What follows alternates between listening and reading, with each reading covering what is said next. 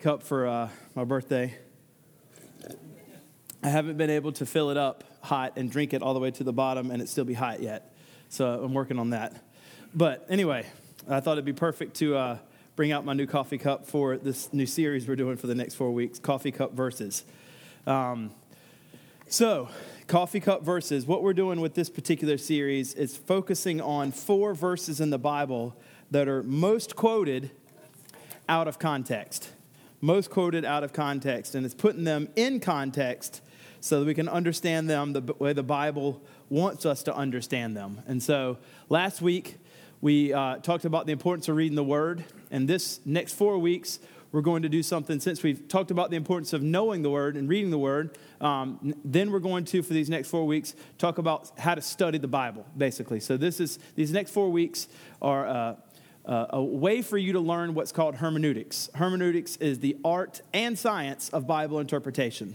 And so if last week we told you you should read the Bible, it's awesome. It's going to change your life. This week, we're just going to take 4 little examples of ways you can read the Bible incorrectly, but then how to read it correctly. So we're going to use 4 examples. And so this week, we're going to look at, as one guy says, the John 3:16 of American cultural Christianity is Jeremiah 29:11. Jeremiah 29:11.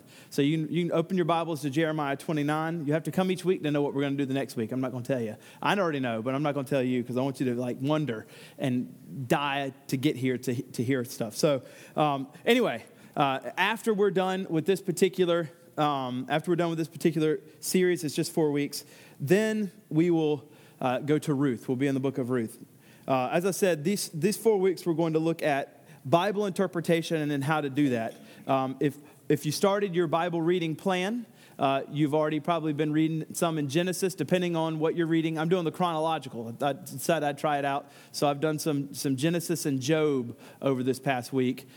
You're probably doing like Genesis, Psalms, Proverbs, and Matthew, depending on the Bible reading plan you're doing. I'm not sure. I would say if you go to ESV, if you haven't in the App Store, and you go to the ESV Bible app, this one's amazing. It does literally everything for you. You can go to the bottom, and there's a little place where you can tell the reading plans you want. There's like a bunch of them. I picked the chronological one, and if you click on it, you can actually click the day and then click the audio, and it just reads it to you. So you literally can just put it down and you can just read. You can have it read it to you. The app does everything for you. You have to listen and learn, but it doesn't do that. But otherwise, it does almost every single thing for you. So Bible reading has never been easier. So I encourage you to be in the Bible this year. If it takes you a year or 5 years to read through the Bible, fine, or 3 days. But you should read it every day because the Lord is going to show you the beauties of Christ in the text. So, since we're doing the art and science of Bible interpretation, I want you to really understand when you're reading how to interpret the scriptures. And so we're going to look at 4 different texts that are usually taken out of context to give you an idea of what that might look like. Before we do that, though, I went back to some of my old notes and hermeneutics from seminary. And I just want to share a couple things. I'm not going to spend a ton of time on this, but a couple things that's helpful to know whenever interpreting the Bible. I've got 8 things for you to know. I'll go through these fast. The first one I think is maybe one of the most important ones. I remember hearing this first one in hermeneutics and thinking, that can't be right. That can't be right. But I think it is, and it's important. A text cannot mean what it never could have meant to its author or his or her readers. It's probably one of the most important things. I'll say it a different way. Whenever the first century or, before first century writer, author, whatever the author, whenever he wrote it, and the people that he wrote it to, those first century hearers or those first hearers, before the first century, whatever it meant to them is the only thing that it can mean. So we can't, in our 19th, 20th, first century say, it must mean this if it didn't mean that to them. Does that make sense? It has to mean, whatever the text means, it has to mean what it means to them first. Then it can mean something to us. What we shouldn't do is take our interpretation and say it must mean this. And it only makes sense that it makes sense to us in the 21st century and it not make sense to them. So it has to mean whenever you're reading any kind of text, it has to mean what it means to them first before it means to us. A text cannot mean what it never could have meant to its author, his or her readers. So it has to mean something to them first before it means something to us. That when I first read that, I was like, that's extraordinary, because a lot of times we'll read a text, we'll say, it must mean this. And if it didn't mean that to the first century readers, then it didn't mean that. So what you should do when you're reading, like Jeremiah, what did Jeremiah mean here? And how did those first century hearers interpret it? Or if you're reading Luke, what did Luke mean when he's writing about John the Baptist?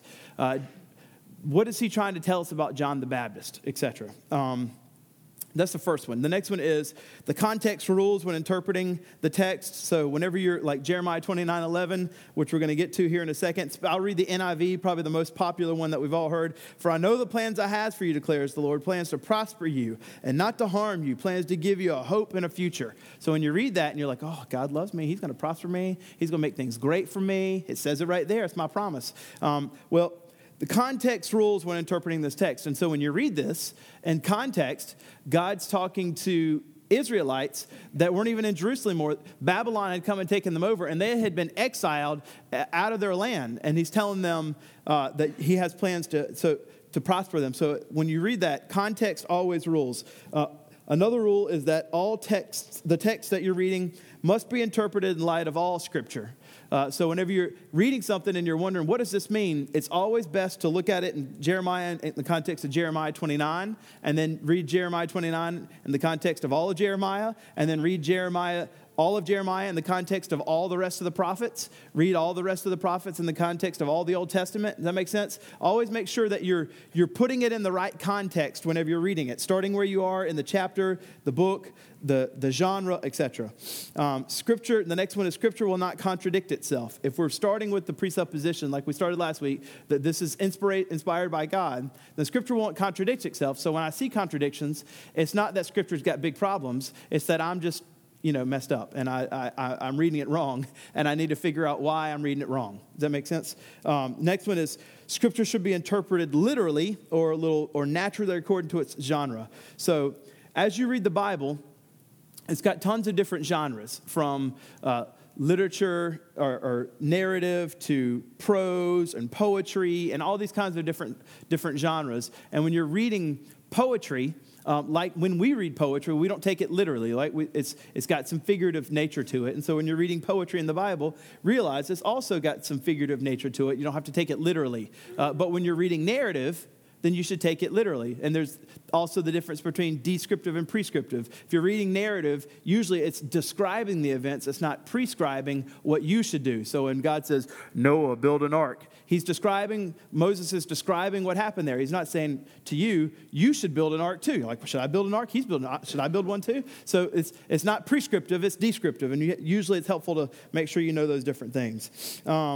Next one is do not develop doctrine from obscure or difficult passages. So like if there's an instance where this is only used once, in 1 Corinthians where Paul said he went to the third heaven, but there's no other places in the entire Bible besides 1 Corinthians where the third heaven is mentioned, then we shouldn't build an entire theology around the third heaven because it's mentioned once and that's it. So don't build doctrine from obscure, difficult passages. Go to other texts that are more descriptive, and if there isn't one, you just say, well, I don't know. It's okay. It's okay to say, I don't know. Discover the author's original intended meaning and honor that meaning. That's very similar to the first one, but the way to define the meaning of text is what did the author mean when he wrote it, and how did those first people hear it, those readers, and that's where we find the meaning. And of course, lastly, this is just an obvious one, is check your conclusions against reliable resources. So whenever you have a brand new interpretation that's never happened before, that might be good, but it might be really bad, right? You need to check and maybe go to some other commentaries and see what people that are way smarter than us thought. And if you're in line, then you're good. If you're not in line, then you probably don't want to share it with too many people. I'm just kidding. So anyway, looking at Jeremiah 29, for I'll read it in the ESV. It says, for I know the plans I have for you, declares the Lord, plans for welfare and not for evil, to give you a future and a hope. Or the NIV, for I know the plans I have for you, declares the Lord, plans to prosper you and not to harm you, plans to give you a hope and a future. So that's been on lots of coffee cups all over the place, or T-shirts or calendars or whatever. Usually it's taken as God really, really thinks I'm great, and he's got these major, huge plans for me, and they're always positive. They're never negative. They're always great. As Russell Moore commenting on this verse, says, these words are the John 3:16 of American cultural Christianity. Watch how often they show up on Bible verse plaques sold in the Bible Belt Mall kiosks, or posted on Facebook walls, or even tattoos. Whether home decor or social media posts, I see this passage claimed fervently by a lot of people, Christian people. Naturally, the love for Jeremiah 29:11 has often led people that are a little bit more theologically oriented Christians to wonder what its real use is, and sometimes lament the out-of-context use of it. So much so that he has young Christians coming to him and saying, does Jeremiah 29 really even apply to me or not? What's the answer? Well, you'll see in a second. So, as I said, it's probably one of the most common coffee cup verses ever quoted. And so, the meaning of Jeremiah 29:11 cannot mean for us something totally different than what it meant for the Israelites who were exiled. And so, said another way, what's meant for the Israelite exiles is the only thing that it can mean for us. And I don't think that for them, it was a prosperity gospel message for the Israelites. So definitely it cannot be a prosperity gospel message for us. I don't think that's what it means. So this story, though, is an extraordinarily kind of similar microcosm to the story of Christianity. So let's find out what's going on in context. Here we're reading Jeremiah, start with 29:1. Jeremiah chapter 29, verse 1. Just a reminder, they were a kingdom, and then they had divided into two kingdoms, and then people had come in and started destroying the kingdoms, and God had allowed the Babylonians, I should say, to come in and take over this area. And as they did that, they took over Jerusalem. Israelites weren't even ruling over Jerusalem, or it wasn't theirs anymore. And they had taken some people out of Jerusalem and shipped them over to Babylon. They couldn't stand these people. They didn't like them at all, and they're having to live in their city with them. And so you've got some still in Jerusalem, some Israelites still in Jerusalem, and you've got some Israelites that have been taken out of their city. They don't even want to be out of their city, and they're being held captive by the enemy and being forced to live among their enemy. And so Jeremiah, he's in Jerusalem, and he writes a letter to those who are exiled when they've been separated. So you can see in verse 29, verse 1, these are the words of the letter that Jeremiah the prophet sent from Jerusalem to the surviving elders of the exile, and to the priests and the prophets and all of the people whom Nebuchadnezzar had taken into exile from Jerusalem to Babylon. This was after King Jeconiah and the queen mother and the eunuchs and the officials of Judah and Jerusalem, the craftsmen and the metalworkers, had departed from Jerusalem. The letter was sent by the hand of Elasah the son of Shaphan and Jeremiah the son of Hilkiah, by whom Zedekiah king of Judah sent to Babylon to Nebuchadnezzar king of Babylon. So we got the big context here. Jeremiah wrote it from Jerusalem. He still gets to stay there to the exiles. And this is what he says. And if you want to divide this particular text here, we're going to look at, starting at 4, we're going to go down to 14. There's really kind of two big things that's going to happen. And 4 through 9, God's going to tell the people that are exiled, this is what you should do as exiles.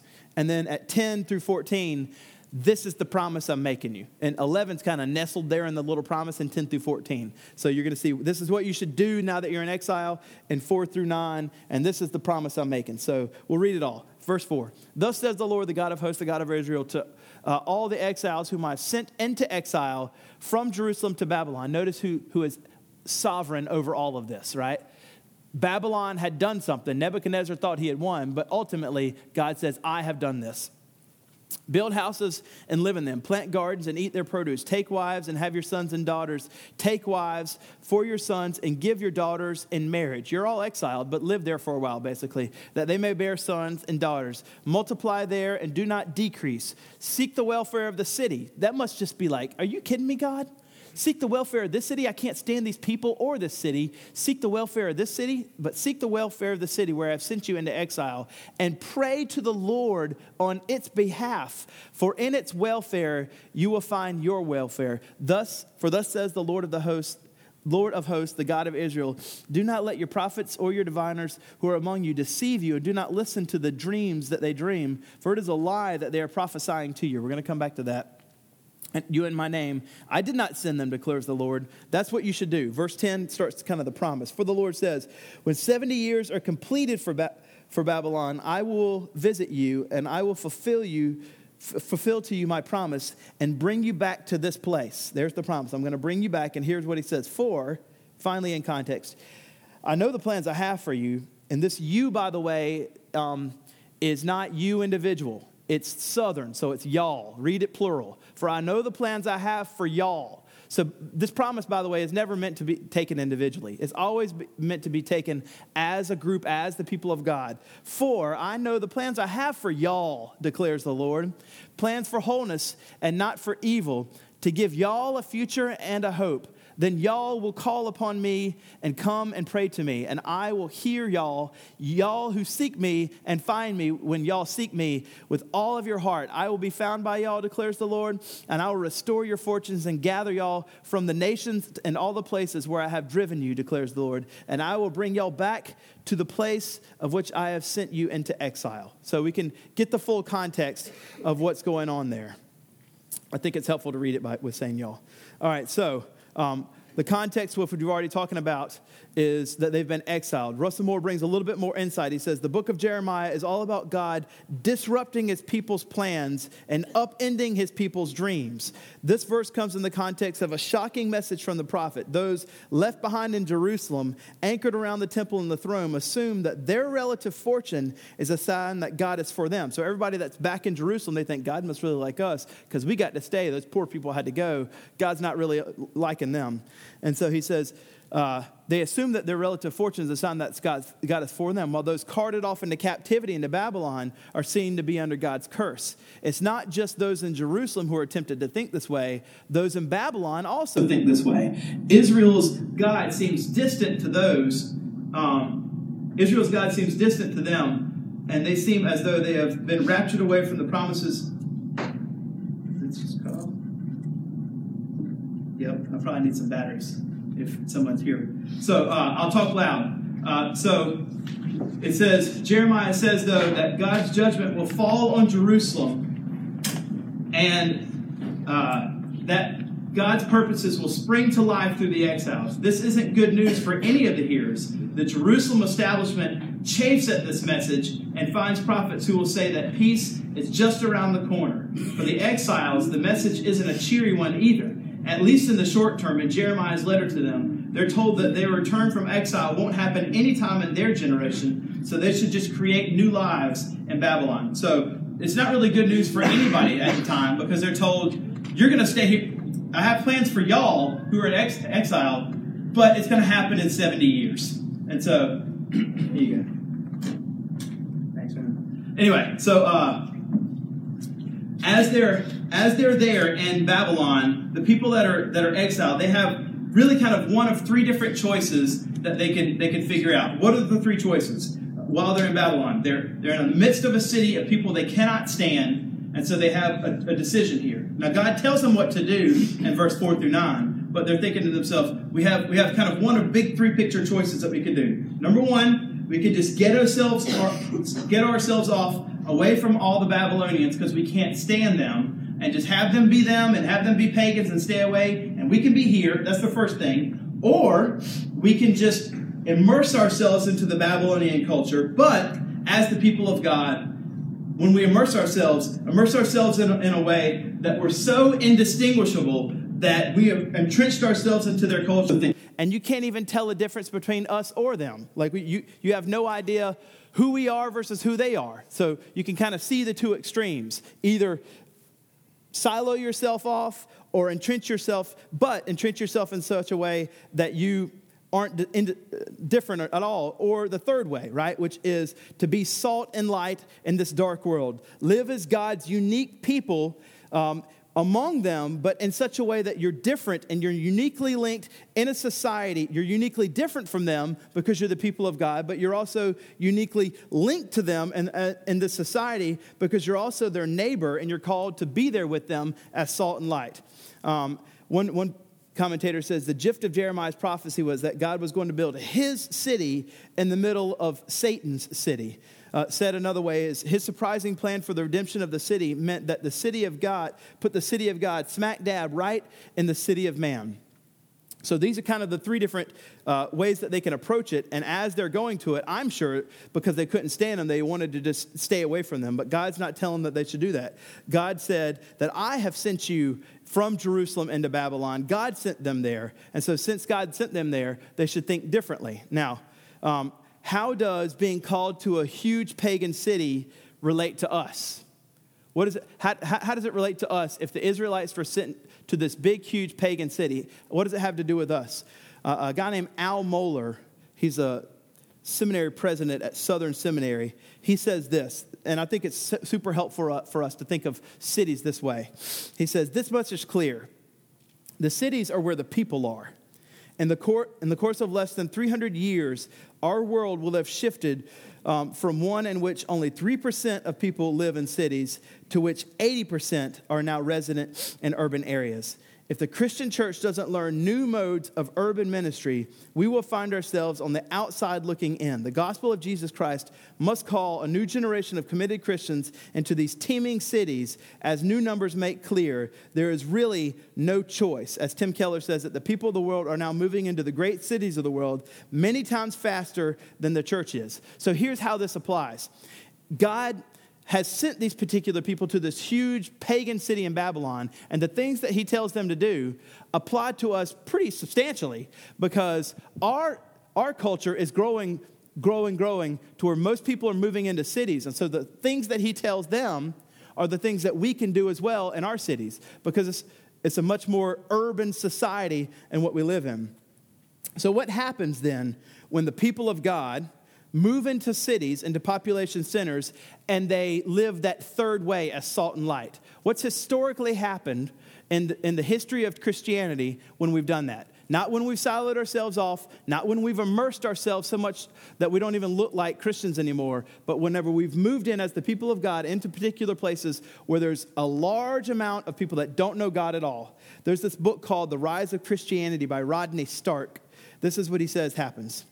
To cities filled with homeless and impoverished, Christianity comes in and offers charity as well as hope. To cities filled with newcomers and strangers, Christianity offered an immediate basis for attachments. This is what the history of Christianity has done around these particular places. To cities filled with orphans and widows, Christianity provided a new and expanded sense of family. To cities torn down by violent ethnic strife, Christianity offered a new basis for social solidarity. People had been enduring catastrophes for centuries without the aid of Christian theology or social structures. Hence, I'm by no means suggesting that the misery of the ancient world caused the advent of Christianity. What I am going to argue is that once Christianity did appear to these particular places, its superior capacity for meeting these chronic problems soon became evident and played a major role in its ultimate triumph. I want to make sure you hear that. Christianity, other than any other worldview in the world, when it comes into a major pagan place, Christianity has a superior capacity for meeting the chronic problems of that society. And it soon becomes evident that Christianity alone, more than any other religion or worldview, plays a major role in ultimate triumph. For what Christians brought was not simply an urban movement, but they brought a new culture. So we as the people of God, believers in Christ, whenever we go into these particular places, whenever we really entrench ourselves into these places, we have a more substantial change, we have at least history tells us, than anything else. Because we are commanded by God to make sure when we're surrounded by homeless, impoverished, or newcomers, or strangers, or orphans, or widows, or just need in general, because we have the gospel, to meet those physical needs and tell them about their greatest need spiritually, which is Christ. And so God's sending these people to spend their entire lifetime with these pagans. And what does he tell them to do? So we can take notes of some of the things that he tells them. As I've said already, 4 through 9 is what he tells them to do. 10 through 14 is the promise. So verse 4 through 6, these are the 4 goals of Christians living in the city. Number 1, there it is. Christians are to establish a real presence in the city. Look what he says. Thus says the Lord of hosts, I have sent you from exile into Jerusalem and Babylon. If that's true then it's true now. God has sent you where you live. God has put you where you are, with the neighbors that you have, with the influence that you have, with the job that you have, etc. Where you might dislike your neighborhood greatly. You might love your neighborhood. You might love your job or not. You can't stand driving to Charlotte every day in the traffic. I don't know. But nevertheless, God has put you where you are sovereignly. And so when you're there, he doesn't want you to just kind of exist, get it done, fly back home to your house and hang out with just your family. He wants you to do those things, but he wants you to do more. And this is what he tells the exiled Israelites in the middle of Babylon. Build houses and live in them.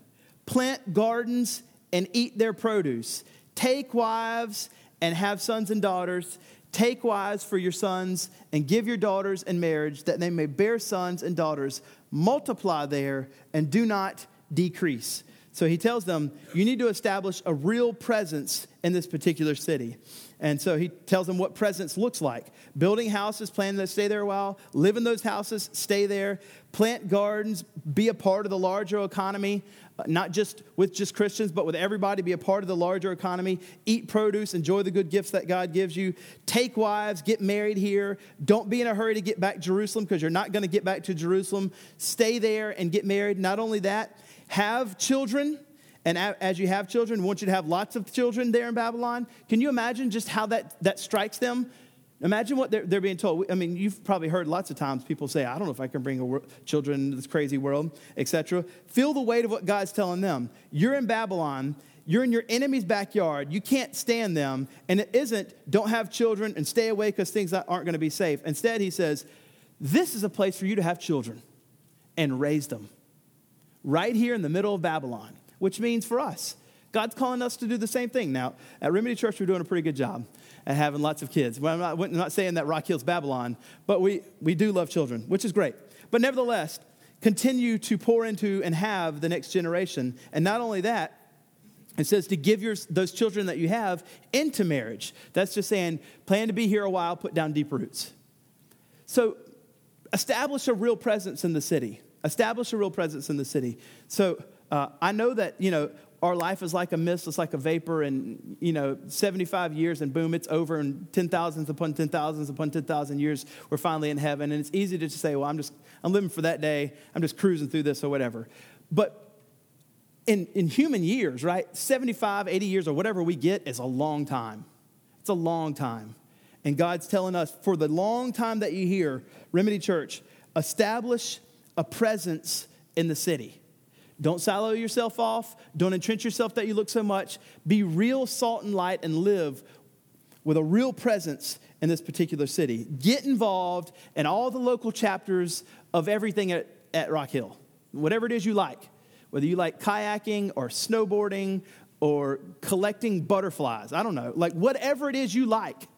Find the people in Rock Hill, Christians and non-Christians that like doing that stuff, and be around those people and be a part of their lives. Have a real presence in the city. Have a real presence in the city. Not only that, look what it says. You can see verse 7. Seek the welfare of the city. This word welfare, when we see it, is the word shalom. You can put up number 2. Number 2, Christians are to seek the shalom of the city. We're to seek the shalom of the city. Not just the welfare, but the shalom. So this isn't just meaning that we're supposed to break up fights around us and maintain like civility and, not break laws. It means, of course, those things, but it means far more than that, because for the Israelite to seek the shalom of the city. Imagine the Israelites being told to seek the shalom peace of Babylon. Seek the shalom peace of Babylon. Shalom is a rich term in the Old Testament. It's the idea of filling out the community in such a way that you embrace the well-being, the contentment, the wholeness, the health, the prosperity, the safety and rest completely of the city. It's order, it's harmony, it's happiness. It's make everything right with the city. It's comprehensive peace. Before Adam and Eve sinned in the garden, they lived in perfect shalom with God. And he's telling them, in this city, as best as you can in this broken world, seek the shalom of Babylon. Seek the shalom of Babylon. One commentator says, whatever shalom the Hebrews offered to Babylon, Christians are also able to offer a much greater peace to our postmodern cities. What we offer is eternal peace with God through the work of Christ on the cross. That peace is the basis for everything else we do in the city. It is what makes us neighborly, compassionate, and charitable. When the city finds peace with God, all will be well with the city. So only the church can offer this ultimate shalom through Christ. And so we, since we're already sent, just like them, should seek this in our city. Now, it's never going to be perfect, and you're not going to build the kingdom of God like it's going to be in heaven. That's overrealized eschatology. That's trying to make it what it's going to be in heaven and making it here right now. That'll never happen. Never. But it doesn't mean that you shouldn't seek that. It doesn't mean you shouldn't make where we live reflect, as best we can, the kingdom of God. So we do that. Jeremiah, one commentator says, Jeremiah's instructions here form a part of a wider biblical tradition that God's people can serve God by serving a wider society in various occupations. So it means that you don't have to just be a pastor in order to really have a true Christian vocation. Every vocation we have matters. Every vocation we have is a Christian vocation because we do it as a Christian. And so since that's the case, we can seek the welfare and shalom of our city and all of our avenues of our jobs because they all matter to God. I don't believe in the sacred secular divide. I think that everything we do as Christians is sacred unto him. And so your vocation, though it seems like because you sell widgets and widgets don't feel like they matter and you can't even find a widget in the Bible and you're like, who cares that I sell widgets? I just sell widgets so I can make money for my family and provide for them and be a good Christian dad or wife or whatever. That's fine. But it does matter. It really does matter because how you sell those widgets matters. Like it matters as a believer in Christ, how you treat people, how you love people, if you have employees, you take care of them, or if you are an employee, how you interact with your boss, how you do everything matters. And what you sell matters. Like people need that so that they can have life. And so you can seek the welfare of the city by being a good employee and working hard. And even if you don't have a paid job, that still matters. Right? So even if you don't have a paid job, stay-at-home moms or college students that, make peanuts, you work for ramen noodles or something, all that still matters. Everything you do in life matters, whether you're paid for it or not, because you can still seek the welfare of the city. You can seek the shalom of the city through your vocations, and just by how you conduct yourself throughout your entire life with every people around you.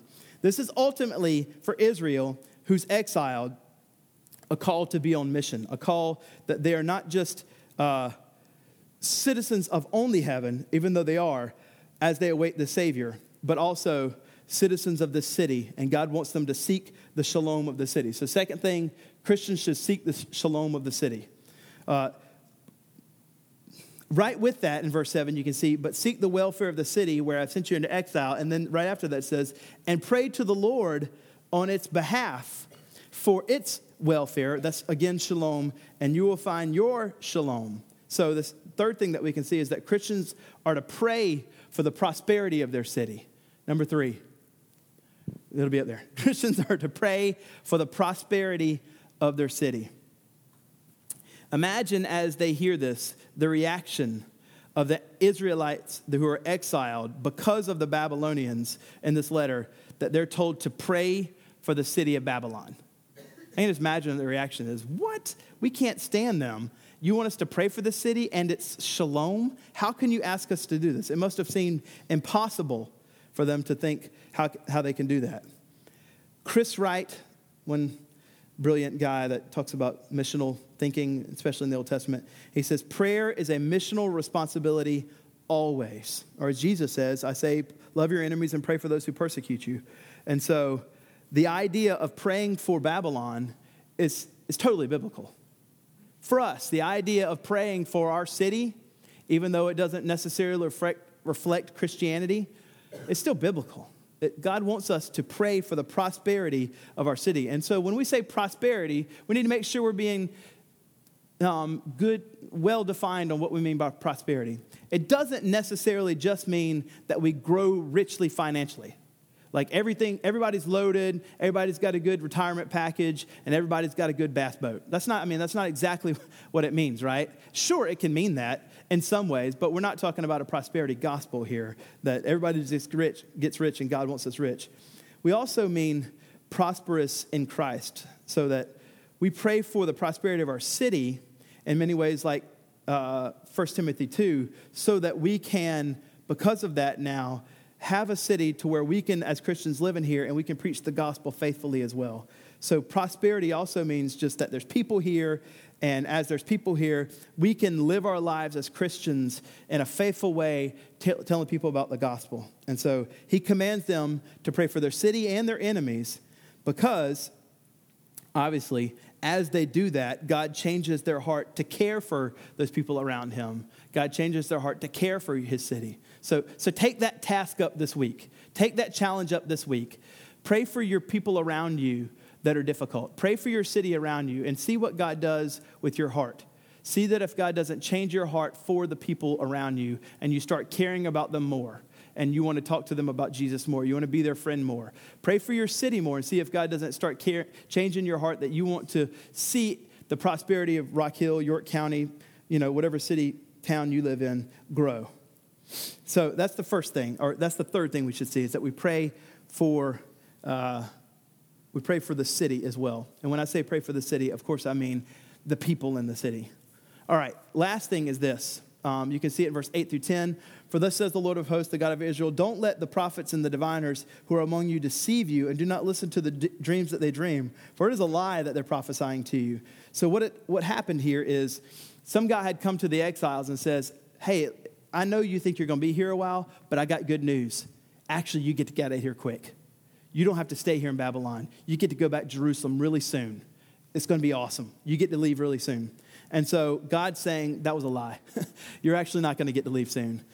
You're going to be here a long time. Don't listen. If you look at Jeremiah 28, 15 through 17, you can see in Jeremiah the prophet said to prophet Hananiah, listen, Hananiah, the Lord has not sent you, and you have made this people trust in a lie. You lied to them. They're not going to be here for a short time. They're going to be here a long time. And so I didn't send them, declares the Lord. And then you can see in the promise, when 70 years is complete, you're actually going to be here a long time. You're going to be here for 70 years. So since that's the case, that brings us to our fourth one. The goal of living in the city is this. It's similar to what we've been seeing. Christians are to live on mission for their lifetime. Since you're going to be here for 70 years, since you're going to be here for a long time, then you should plan on living on mission the entire time you're here. Your mission is for your entire life. It's not for a season. It's not for a small period of time. It's not for you while you're young. It's not for you to wait while you're not young and you're finally old and you have more time, you think. It's your whole time. It's your whole life. When you're new Christian, when you're young, when you're middle-aged, when you're old, the entire time. Whatever it is, plan on being there the whole 70 years and plan on being on mission the whole 70 years. Is basically what he's saying. Your mission is for your entire lifetime. As one of my old seminary profs used to say, life is a mission trip, take it. Life is a mission trip. I like it. I liked him a lot. Life is a mission trip, take it. And sometimes it's like if you think about that, when we're on the mission trip and we're there in Honduras or we're there in Canada or wherever we are, the whole time we wake up, I'm like, this isn't familiar. So I'm on mission trips, and you're more likely. I've been on a mission trip to Canada and Honduras. That's why I picked those. Not that Canada really, really needs Jesus. It might, but anyway. So when you're there, you're thinking, here I am. This is unfamiliar. I'm going to wake up, and I'm going to tell people about Jesus. I'm going to read my Bible and pray. I'm really into it. And he's saying, well, your whole life is that. So even though you might wake up in familiar places, your own bed each time, you still wake up saying, I'm on a mission trip today. I'm going to tell people about Jesus today. I'm going to go to these particular places today. And Lord, give me a chance to tell somebody about Christ today. Give me a chance to love them. Give me a chance to serve them. Give me a chance to talk to them. Anyway, verse 10. So now we've moved over to the promise. For the Lord says to them in the promise, for thus says the Lord, when 70 years are completed for Babylon, I will visit you. I will fulfill to you my promise and bring you back to this place. So there's the promise. And then we're going to get into it. So the promise is you don't have to stay there forever, but eventually you're going to come back. He tells them the promise. Now, Philip Ryken says this, a quick note regarding how this verse can be misunderstood. When God said he knows the plans he has for y'all, it's important to understand whom he means by you. Christians often apply Jeremiah's promise to them individually. They say, God knows the plans he has for me. This is awesome. This shows how self-centered the Bible reading can be then. Jeremiah's promise should not be taken individualistically. That's a tough word to say. It is not a private promise. Instead, it's for the entire church. The you and the plans I have for you refers to, plural, the whole people of God. Before thinking about what the promise means for you, you should always think about what the promise means for us. Little hermeneutics 101 there, right? What is the Bible? What is it in context? It's plural. So what does the Bible mean then for us? And what does this promise mean for Israelites in Babylon first? And once we figure out what that meant for them, then we can figure out what it means for us. So, in Jeremiah's case, the promise of return was for a whole community of exiles to be brought back to Jerusalem. In this case, in the case of the church, the promise of salvation in Christ is for the whole community of believers.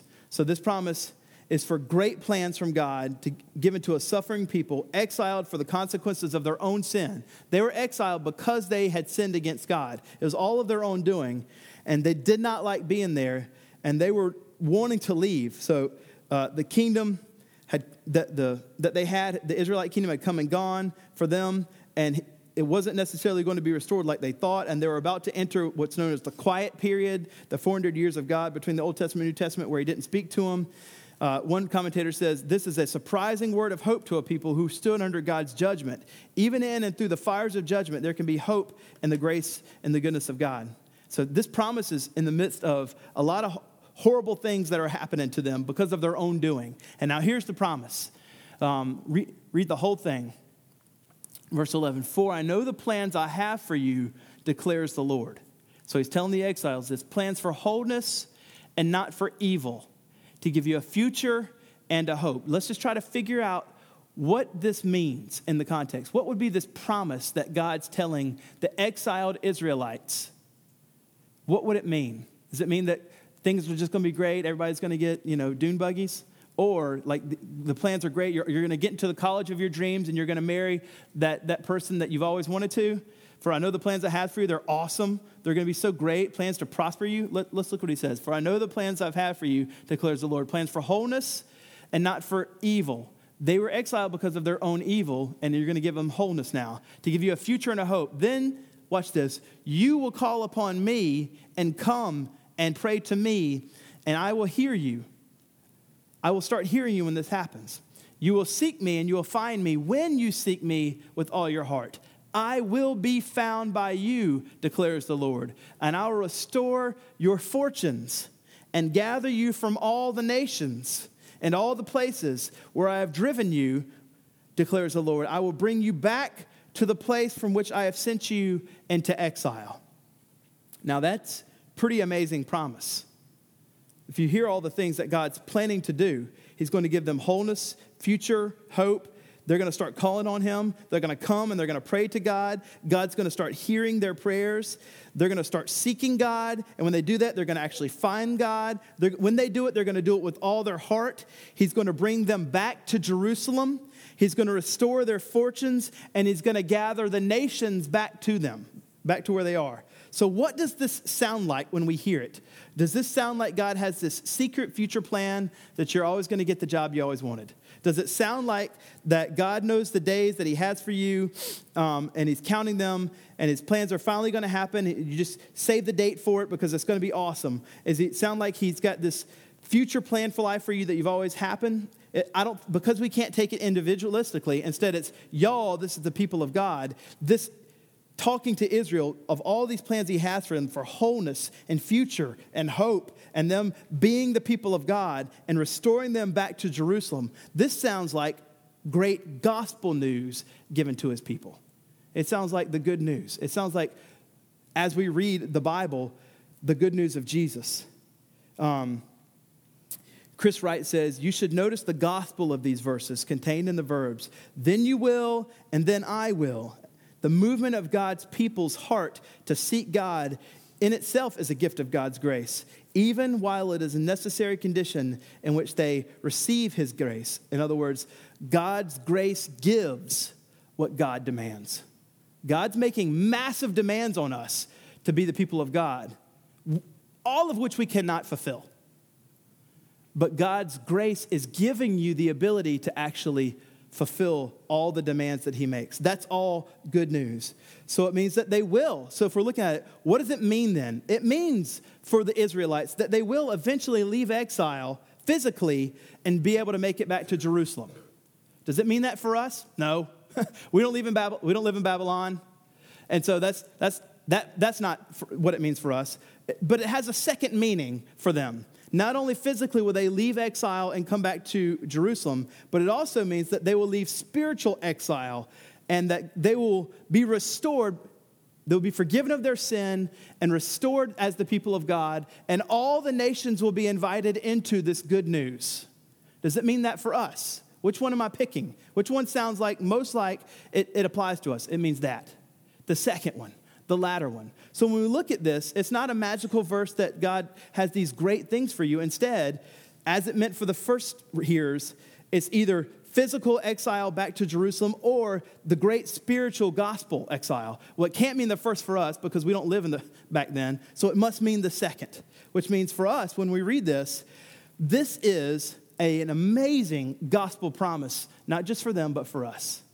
God's telling you that he is going to make you whole, that he does have a great future for you one day in Christ, that you have a hope now, and that you can call on him, you can come to him, you can pray to him, he hears your prayers, and when you seek him, you will find him, and you will seek him with all of your heart. And again, you are incapable of that, but God's grace provides what God demands to us. And you'll seek him, and you'll find him, and then he's going to bring us one day to our eventual one day great Jerusalem, Zion, and that he's going to restore all of the good news of the riches of the gospel to us, the fortunes. And as he does that, he's going to gather all the ethne, all the nations into this great gospel.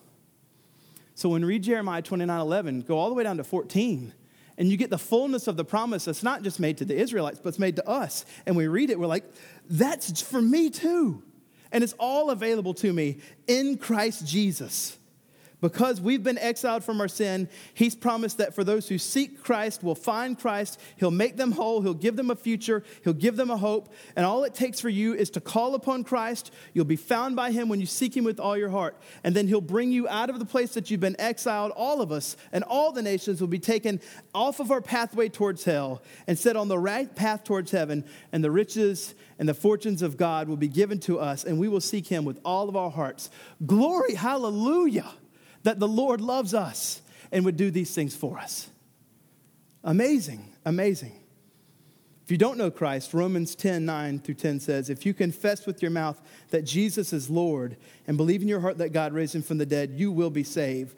For it's with the heart that one's believing is justified, and with the mouth that one confesses and it saves.